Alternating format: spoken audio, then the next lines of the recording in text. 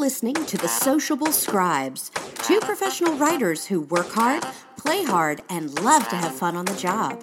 Word stylist Nikita Rowell-Stevens and publishing consultant Kim Ely talk about the topics and questions they hear most often from their clients. Let's talk about writing, the good, the bad, and the awesome, while addressing popular questions and concerns from real writers like you. If you're a writer, someone who aspires to write, or just wants to learn more about writing and publishing and have a lot of fun along the way, welcome to the tribe. Here are your hosts, Nikita and Kim, two writers who love to socialize, the Sociable Scribes.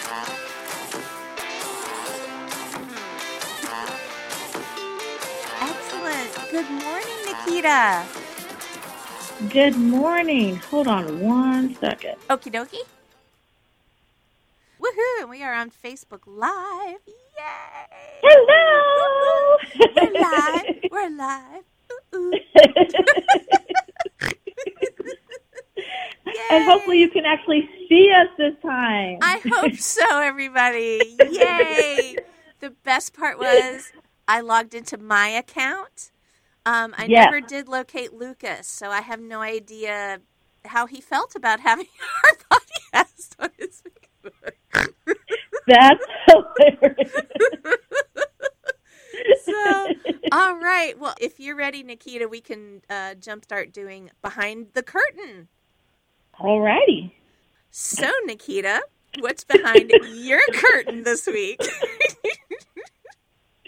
Well, Kim, I am really excited. Oh, by the way, we are live on Facebook. I saw the notification on my phone. Hey! Hi, everybody! It worked! This is exciting. This is exciting. So, I am very excited. Which can I admit something that's going to just make you crack up? My Christmas tree is still up. Nuh-uh. It's almost February. You know what? I am unashamed because it is pretty and it is sparkly and it makes me happy. There we go. Well, there we go. It's making you happy. Okay, at first I was feeling judgy. I won't lie, but now I'm like, aw. It's my nightlight at night. It glows. It makes the living room glow. Oh, that's really kind of awesome. Oh, very cool. Very cool. That's funny. So you asked me a question. What's behind my curtain? So that was a little aside. Okay. So I am really excited because I am prepping for the launch of my first official book. It's really going to be, I've been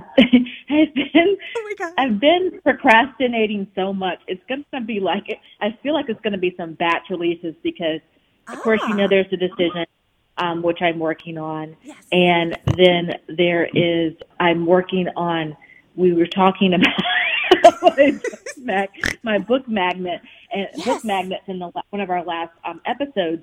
And so I'm launching the prequel to my rom-com series, and the goal is to get that out this month. So I'm super excited about that, and I will reveal the title. It's got a little zing to it, but it's called Lexi's Cherry. Oh my gosh, that's so good. Awesome. I've already got the cover about done. So it's really close, finishing final edits, and it's formatting's looking pretty good for it. So It's pretty close. So I'm excited to get that out to the world. It's going to be so fun. Oh my gosh! Oh my gosh! So once it's out there, how are you going to share it? Like we'll have to make sure and put it on our website and on Facebook also. But absolutely. It's going to be available as a free book. So yay, that makes it very easy for you guys to be able to get it. Yes. I will have an author page where you can go and download it. But I'm also going to make it available on all like your platforms, like your Amazon, your Nook, and things like that. So that's the logistics I'm working through now to make sure I can make it available free through those platforms because it's a little tricky, the process that you go through to do that. It is. But yeah.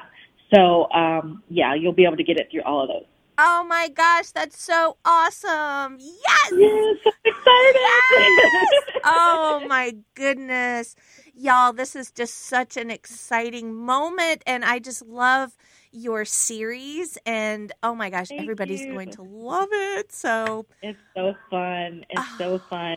And for those of you that know me, because, I am try to be the very professional, polished person that you know that I am. Just so you know, you're speaking to Nikita, but I do have a pseudonym for my rom-com, and her name is Nikki Simone. Ooh. So don't judge Nikita for what Nikki Simone does, okay? I love it. I absolutely love it. And I'll just share that it's kind of in a similar way. I have Kiwi Publishing, and that's about personal development, and that is sort of what I would consider to be my professional side, children's books and things like that. But then there's Zazuzine and comics, and that's my alter ego. And this is like Nikki Simone is, the alter ego of the very professional Nikita. I love it. Oh, my God. Everybody has another side. We do, don't we? Exactly. And I think that's what's going to be so fun about your series is people are going to be entertained. They're going to absolutely love it. Yes. I'm excited. Awesome. Very cool. Well, thank you for sharing that. We're going to take a quick break, and then we will be right back. All right.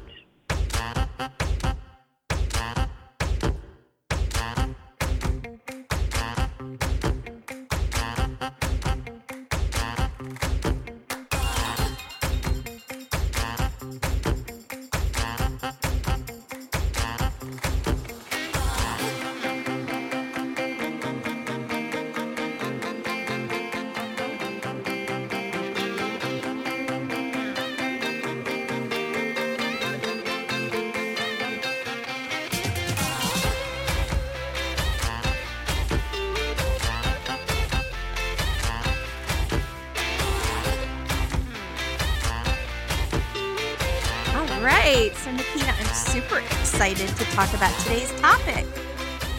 Yes. Well, it's so much in your wheelhouse. So exactly. Yeah. I know, right? Exactly. Yeah. So today we are talking about how do you know when you're ready to publish? And it's a really good question for all our writers out there who are busy working on their project. It's one of those things of, I guess it's quite literally the opposite of where do I start? It's like, how do I stop? When do I know I'm ready? And actually, this is a topic that you've been living and breathing as well since you are coming out with your debut, the first book. I know. Sorry, I know. I'm still reeling. I'm celebrating in here. Yeah. Yes. I think that it's a very pertinent topic because sometimes we can get so involved into the creative process that when it comes to the portion of where it's time to take that book and put it to market, we almost become paralyzed in fear. It's because it's one thing when you're the audience for your book while you're writing, but it's another thing when you're putting this work of art that you've been working on for, this period of time for everyone else. And there's that fear of everyone else going to judge you. Instead of thinking, everybody's going to love it, it's going to be great, there's this fear of, oh my God, people are going to think it's awful, Right. And I think that paralyzes a lot of people and keeps them stuck from moving on. Most definitely. It's we used to talk about it when we were in IT, and we would have quality audits, and we would always joke and forgive me, it's kind of a crass analogy, but it's like, are we going to have a pretty baby or an ugly baby? And it's like, I hope we have a pretty baby, but it's that same kind of thing. It's like you pour your love and your heart and your soul, blood, sweat, and tears into writing this book, and you want it to be amazing. I think sometimes you've really hit on something, because sometimes that fear can manifest as perfectionism, like, oh my God, I can't release this until it is absolutely perfect. Yeah. I agree. And I think if you're definitely fall into the category of that self-editor, which, that's, a good portion of people there are that way, you can stay in that mode forever, that perfectionism thing. And, my advice to people that are in that fall into that category is, just frickin' stop and jump in the deep end. Because if you don't, there has to be, you have to realize at some point, and I need to take my own advice in this because I'm guilty of it too. I think it's one of the things that you and I both, I think, may deal with to a certain degree because our craft is writing. Yes. And because we have a reputation in writing, we tend to have a little bit more perfectionism in that because there's an expectation of us to be a certain level. But it's that feeling of it, it's what I tell people in my Find Your Muse program. Don't be afraid to make a mess. Right. Because, it's ultimately that fear of failure. Who's not afraid of failure? Of course. God, we're all afraid. It's not fun. No. Nobody enjoys falling flat on their face and making mistakes. But the reality is that's the only way we learn. It's the only way we get better. So if you go through a whole process and you don't fail, that's when you need to be worried because you've probably done something wrong. All the greats have failed, Exactly. And so if you can take that chip off your shoulder, you can release so much pressure on yourself and just be like, you know what? I'm going to do this. I'm going to believe it's going to be great, but if it's not and I fall flat on my face, it's okay. I'm going to get right back up. I'm going to figure out what I did wrong, and I'm going to keep on moving. Exactly. So I wanted to follow up and ask you about something that you had mentioned, which was the concept of self-editing. And I know what I think it means to me, but I'm curious to know, how would you define self-editing? You mean like when you're talking about your manuscript? Give me a little context. Oh, yes. I'm sorry. You're right.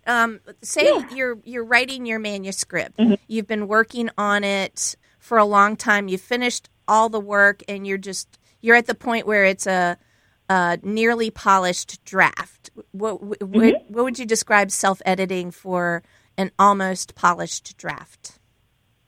Well, there's different versions of it. I think the danger of self-editing when you get to that nearly polished draft is particularly in fiction. I can't speak so much on it from the nonfiction side. Maybe you can. Yeah. But I feel like particularly in fiction, the more you go over a manuscript, the more changes you make. Because you have the capability of doing it. Oh, wait, I could do that with this character. Oh, I can do that. And so what you do is you actually, the more you self-edit without just cutting it off, I can understand if you're trying to do like grammatical and just want to make sure everything's completely polished. That's one thing. Right. But the more you self-edit a manuscript, I think from that context, the more you take yourself down a rabbit hole that you're never going to crawl out of. Oh. To me, that's kind of what I see that as being. I kind of see that also being a big difference between the pantser and the editor, because I don't particularly run into that so much. And I think it's because I'm more of a rapid writer, and the story comes to me as I go. Right. And yes, I go back and I fix and I edit, but because I'm not wired that way, it's not in my nature to keep rewriting the story over and over and over again. But people who are those self-editors that are wired that way will think of 10 different ways for the story to end. Like, oh, I'm going to do it this way. I'm going to do it this way. And you have to just like make a decision. Right. I've seen that with my brother a lot, and he's a brilliant writer, but we are opposites in that he's that editor. He's that self-editor. And he'll tell me about this amazing project that he's working on. Yeah. And I'm like, oh my God, I love that plot. Yeah. And the next time I talk to him, he's like, yeah, I'm not doing that right now because I'm doing, he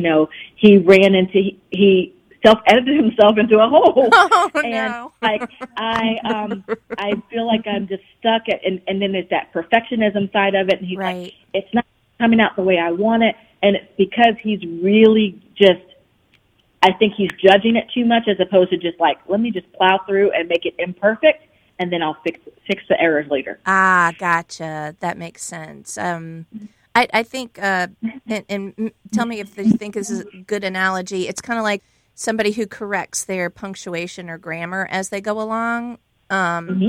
It's like, well, no. It's sometimes when you focus too much on those details, you're not thinking about the content of your story. But in a way, this is more like you're focusing on the content, but it's like maybe a better analogy would be, say you're doing stage production and you're trying to make the stage look perfect or something. You're like, no, wait, put that chair here. No, wait.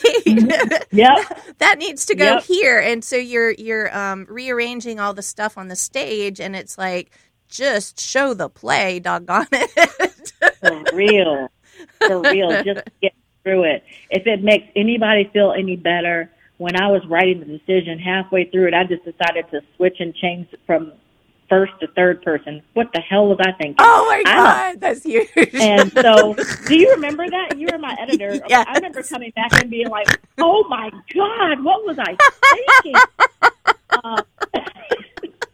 Yeah, it was like, we need to fix this. You know, when you have a pantser writer, it could be an editor's nightmare. But yeah, it's like, whoa. The integrity is there. But there's some fixing to be done. Exactly. Awesome. Well, let's take a quick break, but let's get back to that topic when we come back. Yeah.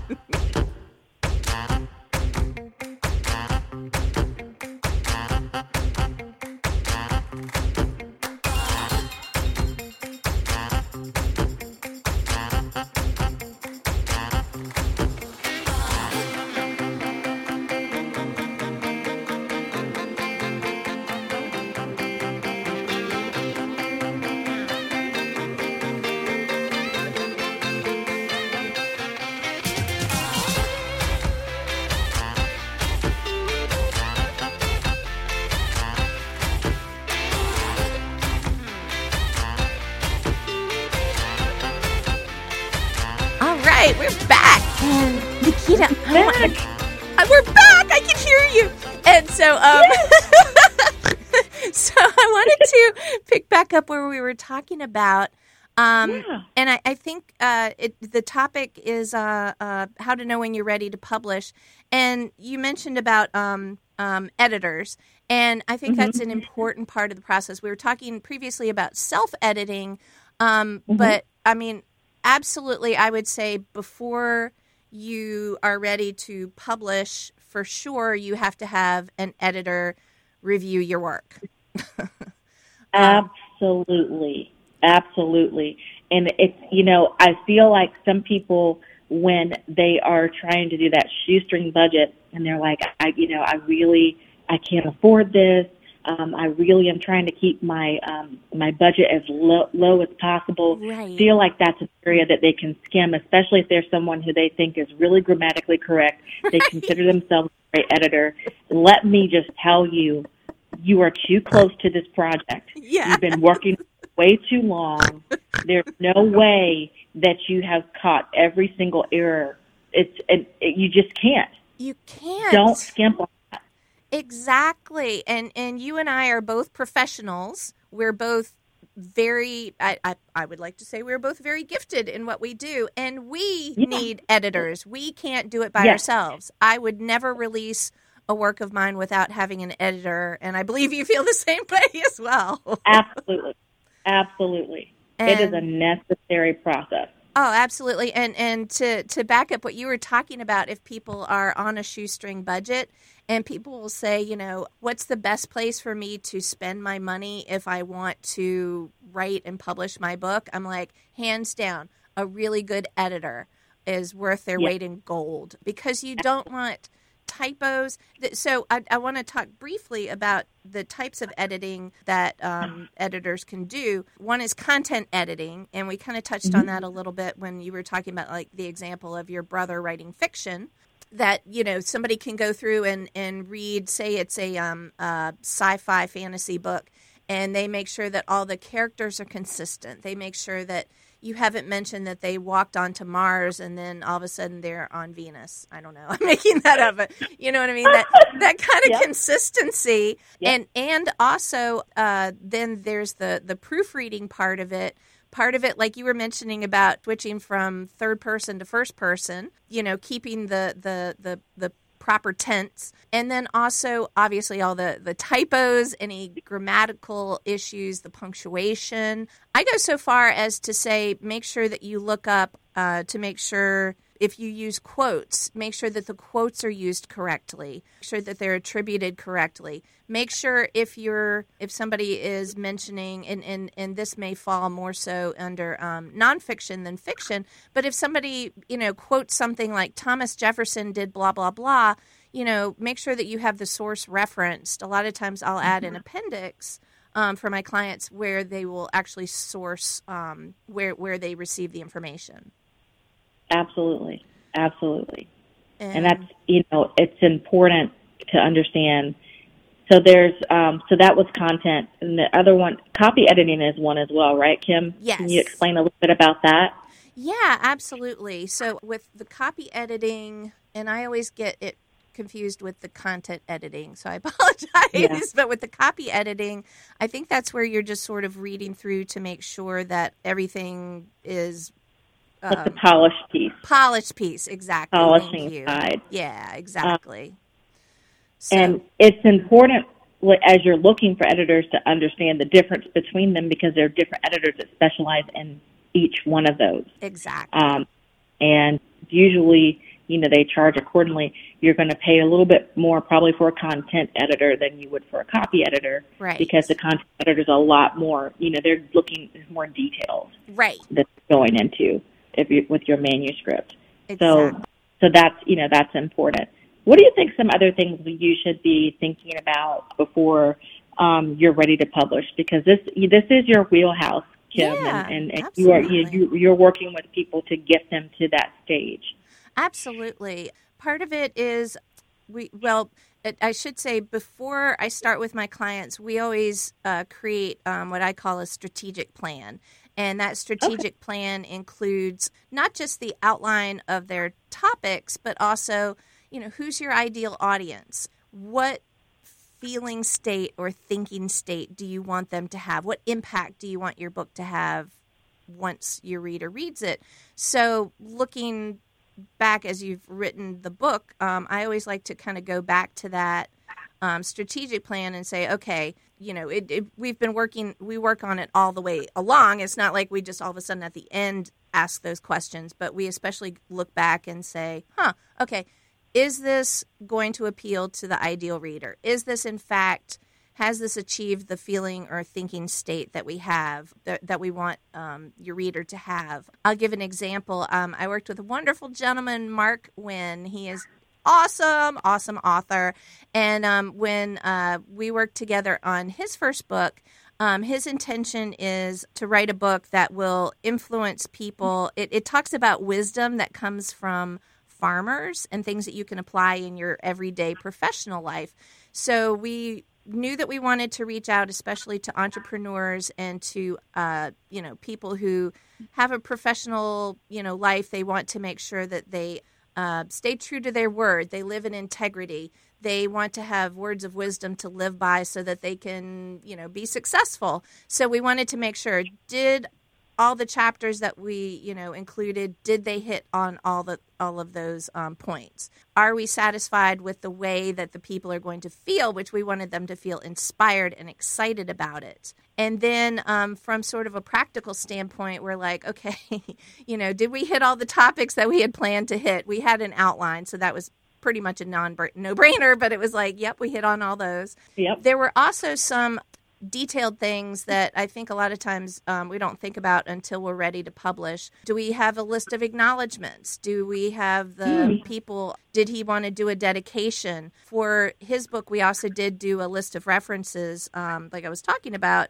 previously, where we sourced all the or cited all the sources that we used, quotes that he used, people with whom he spoke. We made sure that we had it correctly, I guess I would say sourced, so that if somebody was going back and they were like, "Oh, I see you used this quote about so and so," that we covered it. And then, of course, before we published also, and we had kind of talked all the way along, was about doing his cover design. And I kind of like to have my clients think about what cover design they're thinking about using before we start. But I kind of like to also help them keep it open, because you never know, and especially with fiction, not as much with nonfiction, but with fiction, you might go into a different direction with your writing that you didn't anticipate. Yep. And I feel like if you create your cover design too soon, that you could possibly miss an opportunity to include an element of your book that came up during the writing process. That makes sense. I was actually just going to ask you is what was your opinion on at what stage in the process to start the cover design. But I agree. I think it does have a lot to do. I think it's a big difference in how you approach that from a nonfiction side versus a fiction. Yeah. Because it does, in fiction, depending on the type of writer you are, the story does tend to evolve. If you're the editor type of person, you more than likely have outlined your entire book and know what start to finish is. So you may be likely to be the type of person that can develop a cover early. But if you're someone like us who's more of a pantser, that as you write, the story kind of unfolds in front of you, then you really don't know what direction it's going to take. And it might be kind of an aha moment during the creative process where you realize, oh, this is what I really want this to be, Right. So yeah, well, that's actually a great topic for another episode to talk about book covers, because there's a science in really developing the right book cover. There really is. Yeah, I think that'd be really fun to talk about. Yeah, it really would. I think that would be huge. And it's, I'll mention too, right before we go to break, that another thing I always find interesting is almost always when I talk to potential clients, when they are writing a book, they almost always come up with a title first, which I find intriguing. And sometimes that changes during the writing process. So I always find that kind of intriguing as well. But obviously, once you've gotten to the point where you're ready to publish, you want to have your title. Absolutely. It's funny. So here's a funny thought. It's never too late. I'm getting ready, to do this prequel and put it out. And I'm like, okay, I think I'm ready. I'm like, wait, I don't have a title. That's too funny. So I had to go on like this brainstorming session. I wrote the whole book, and I'm like going through the editing process. I got getting ready to do the cover, and my designer's like, "What's the title?" I'm like, "That's a good question." That's a very good question. What is the title? Awesome. All right, we'll take a quick break. We'll be right back. All right.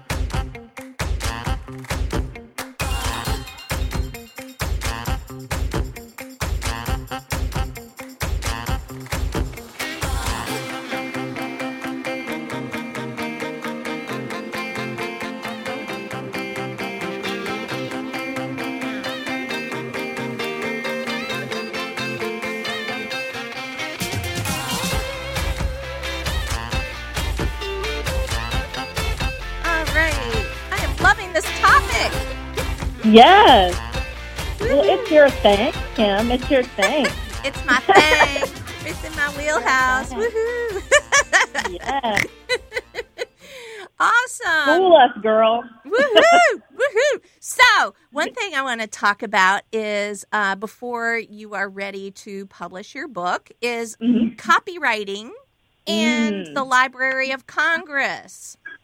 So, I love to talk about copywriting. A lot of people will come and they're like, what do I need to do to copyright my book? And the short answer is, if you want, you don't have to do anything. Because technically, any creative property, anything that you write down is yours once you write it down. For instance, any idea that you have, original ideas that you have, as soon as you write it down, the proverbial written, something written on a cocktail napkin is technically copywritten because you wrote it. And I've even heard of people who will write a book or a story and they will type up a copy. I guess this was probably prior to the internet, and send a copy in the mail to themselves and never open the envelope. Have you heard of that as well? Yep. I've heard that. Yep. I was taught that in journalism school. Were you really? Oh, interesting. Yep. Interesting. And that way, technically, you can use that to prove, yes, this work is yours. Mine. Exactly. Mm-hmm. So when people ask me, do I need to copyright it? I always say no, but let's face facts. We live in a litigious society. People are ready to sue. You can't go to the neighborhood pool without seeing, a list of... That's so true.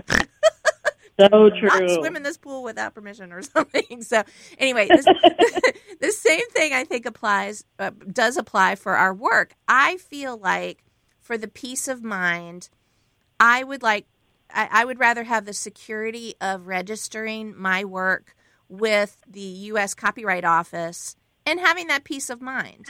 Mm-hmm. If ever your work were stolen or cribbed or whatnot, having that, extra step, having it officially have an official copyright from the U.S. Copyright Office or whatever country you're in, whatever their copyright laws are. I'm not a lawyer, but, you'd want to check into it if you're in a different country. But for the U.S., you can just go to uscopyright.gov website and register your work. And I want to say for a single author work, the last time I did a copyright, which was a few months ago, I want to say it was $45, which isn't that much for peace of mind. That's not bad. Not bad at all. That's isn't. Good, really good advice. Yeah, and it goes for not just writing, but other forms of work as well. So if you're an illustrator, you may want to copyright your work. I often will work with clients, and they're like, okay, at what point do I copyright my work? And I'm like, well, let's do it once we've completed that final polished draft, like we were talking about with the copy editing. Once it's, sure. that polished form and you're not going to make any more changes. Again, that can be really hard to do, especially if you're let's say a tinkerer and you're like, oh, I want to just make one more change. No, put your pencils down. Leave it alone. Utensils down. Step away. Exactly. At that point, you just have to have the discipline to be like, okie dokie, today's the day, and send it to the U.S. Copyright Office. Having said that, you can make tiny changes after you do that. I do not recommend it. But if you make any major changes, you have to go back and do the copywriting all over again. So why not just wait until you're done? It's a little bit of a discipline thing. But yep. I do suggest doing it. And also, just from the gee whiz factor, it's kind of neat to get something in the mail and says that your story is officially copyrighted. I don't know. There's just something about that official piece of paper that's like, oh, look at me. I'm official. Cool. Having said that, it is the government, and so when you apply for your copyright, do not expect them to respond right away. I want to say it took, they do respond right away through email, but I want to say it took like 5 to 6 months on average to get the copyright in the mail. Oh, wow. Wow. Definitely set that expectation then. Yeah, exactly. And another thing, another misconception, and frankly, I had this misconception before I started, was the registering with the Library of Congress is not the same as copyrighting your book. The difference is, first of all, they're two different divisions. They're both part of the government, but the Library of Congress is an actual building, and it's in D.C., and what happens when you register through the Library of Congress is you apply for a catalog number. And it's kind of cool when you apply for that catalog number. That makes it easier for librarians to be able to reference and access your book. And it's cool. And the best part about it is it's free. What you have to do is sign up for a login for the Library of Congress, and it's called the PCN pre-catalog number, and you send pertinent information like your ISBN number, your International Standard Business book number, title of your book, author. It does have to be, I believe, over 100 pages, or else it's not eligible for Library of Congress, unless it's a children's book. That's different. But once you apply for it, they send you a number, and when you have your copyright page on your book, where it lists your name as the author and then has the title of your book and the ISBN number, you can also include Library of Congress catalog number. Boop, boop, boop. And how cool is that? That is pretty cool. Now, does that apply to ebooks or just print? Oh, good question. It's both sides? Right now, it's just print. You cannot do that for ebooks. So, yeah, that's a really good question. Good to know. Yeah, exactly. And and one thing I forgot to add: when you do register your book and it's accepted for the Library of Congress, you do have to mail them a copy of your book. But here's the cool part. It's so they can put it on their shelves. Your book can be in the Library of Congress. That's pretty awesome. It's kind of like the Hall of Justice for books or something. Nice. Right? I like that. Yeah. I like it. So it's pretty darn cool. Yeah, so and the time to do the Library of Congress catalog number, you want to apply for that. You want to give them, again, it's the government. So you want to do it at least, I would say, a month ahead of time, or you can even do that at the start of your project. As soon as you know your ISBN number and you have that obtained, then you can go ahead and apply for that. But the copyright is different, and apply for that once everything's done, pencils down. Yeah, makes sense. Yeah. Okay. So, well, awesome. I wanted to touch on something that you mentioned earlier in your process in terms of what you do with your clients from the very beginning, and you talked about doing a strategic plan. And I love that idea, because there's this misnomer among new writers and even some established authors that writing a book is not the same as a business. You know, a lot of writers don't have lack those business skills, and they fail to realize that a book is a product. And when you have a product and you create a product, then there's a product doesn't sell itself. Right. There's a process to creating the product, and there's a process to bringing that product to the market and bringing it to the masses, to your target audience. And a lot of people miss that in the process, because they just see the creative side of, I'm a writer, I create books, I'm not a salesperson, I'm not a business. But you are, if you want people to buy your book. Absolutely. So I love that you set that tone with your clients from the beginning, because it's helping them get in the mindset. Building a strategic plan is thinking like a business owner. And when you start writing a book, you have officially become a business owner. Yes. So I love that. Oh, awesome. Well, thank you. And that would be another good topic for us to explore, would be the business of books. Yeah, I love that topic. We should definitely talk about that. Awesome. Very cool. We're going to take a break. We'll be right back. All right. And now it's time for Gregarious Goofballs. All right. So I think we're ready for Gregarious Goofballs. Yes. So what you got, Nikita? I can't wait to hear. So I am thinking back to my good old college days. Uh-huh. It's actually a couple mini stories. My freshman year, our dorm was right by frat court. Oh, wow. And there was there's a side effect to that. So one day it's like January, maybe even early February. It's cold, like freezing cold.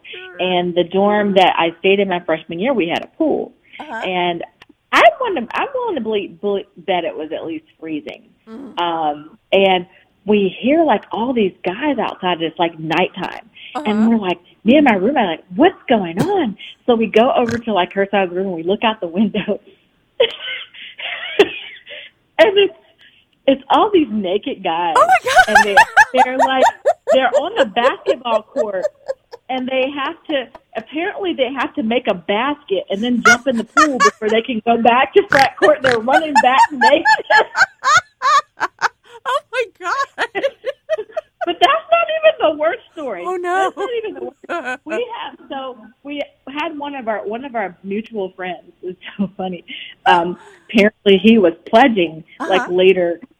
Maybe it probably was closer to the spring. And we're just chilling in our dorm, and he runs into our dorm room, drops his pants, and goes, "Sign my ass."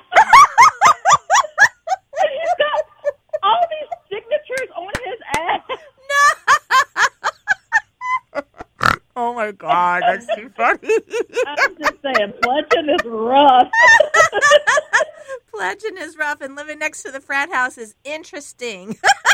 Yes, to say the least. Very interesting. God, that's too funny. What about you, Kim? Oh my gosh. Mine feels kind of tame, but mine has to do with I don't disclose this to many people, but I have an ever existing struggle with putting on makeup, and it usually involves things like, I'm in a hurry in the morning, and I like to use I like to use the lipstick that's like super long lasting because, I get annoyed when I put on lipstick and then halfway through the day it's gone. But sometimes when I use a super long lasting lipstick, it's not forgiving. Like you put that stuff on and it's like shellac. It's like it's on. And so if I'm in a hurry in the morning, I put it on kind of sideways. Oh, wow. Not looking quite right, and I can't get it off. It's like you almost have to scrape it with oh my like a sharp object. Well, okay, the worst culprit in my makeup kit is mascara. Me and mascara do not get along. Again, I guess maybe it's related to being a pantser. I guess I'm a makeup pantser. I'm like flinging that stuff on. So one day when I was going to work, and of course, this was when I was still in the corporate world, I had a big meeting with some executives from the mothership, and so I was trying to put my makeup on in a hurry, and I accidentally, I don't know how I did this, I ended up with putting the mascara in the corner of my eye. Oh, God. Where it's not supposed to go, right? And so as I was blinking, trying to get it out of my eye, it was just spreading. It was like this black stuff all over my eye. And I don't know if you ever used to watch the X-Files, but they had a thing that they called the black oil, and that was when an alien would take over. It would possess your body. And I looked like I had the black oil. I'm like, oh my God, I'm possessed and I have to go to a meeting. I couldn't get it out of my eye for love or money. I looked like such a weirdo. It was so bad. I'm like, oh my God. My husband's like, only you. Only you can. I know, right? Only.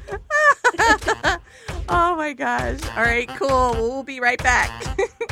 All right.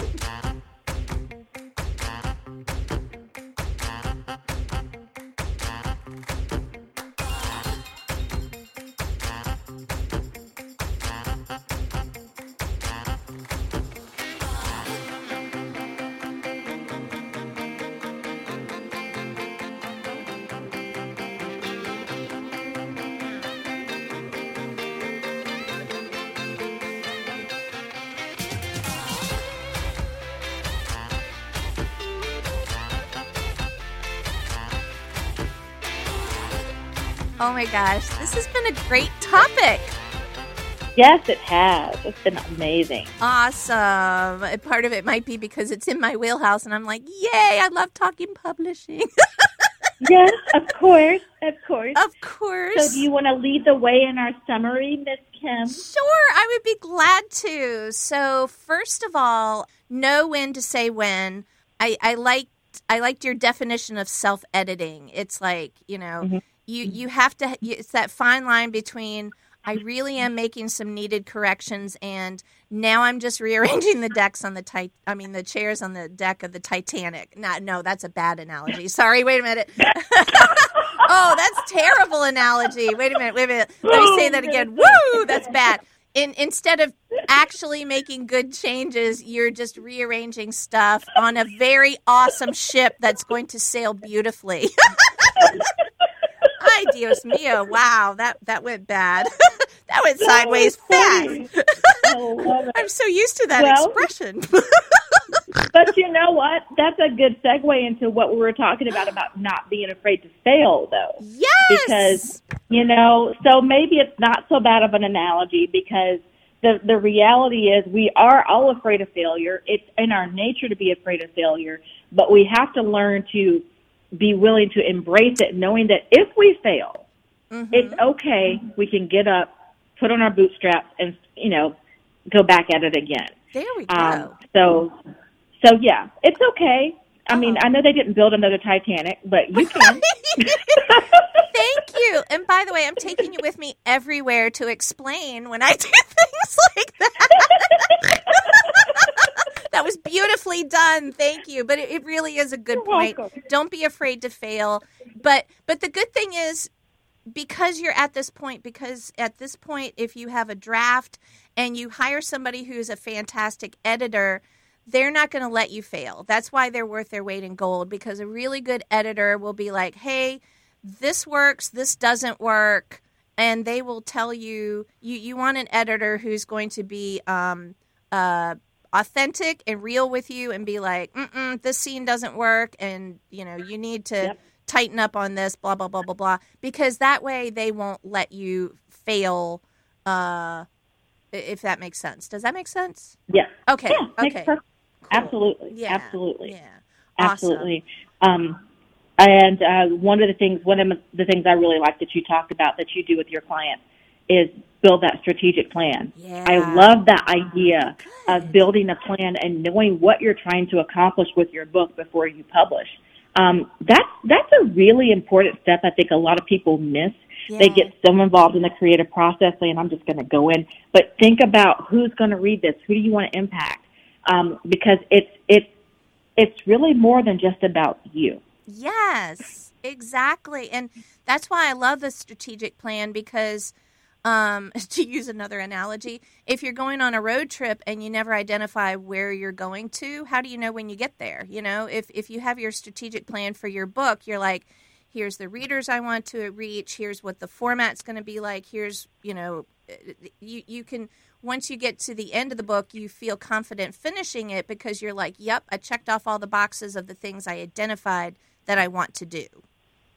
Exactly. Yeah. Exactly. Awesome. I love that. Awesome. And then the copywriting in the Library of Congress, I feel, are important to talk about because the timing of those. So with the Library of Congress, as soon as you have your ISBN, you can apply for that.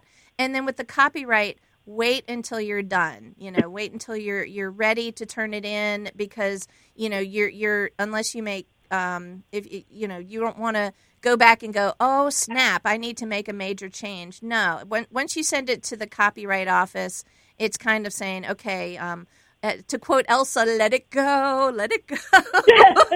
Yes. You're ready. Yes. And it takes some courage to do that, because it is your baby, and you're introducing your baby to the world. So it is a little scary, but it's also exciting. So Absolutely. Awesome. Absolutely. Yay. Awesome. Yay. Well, great episode, and thank you guys so much for Wonderful. joining us. Thank you, guys. This has been amazing. Awesome. All right, go out there and write something. That's right. All right. Jump in the deep end. There we go. Thanks for listening to the Sociable Scribes podcast. Don't forget to tune in next week to learn more amazing tips on writing and publishing. And if you like this podcast, please leave us a review and share it with a friend.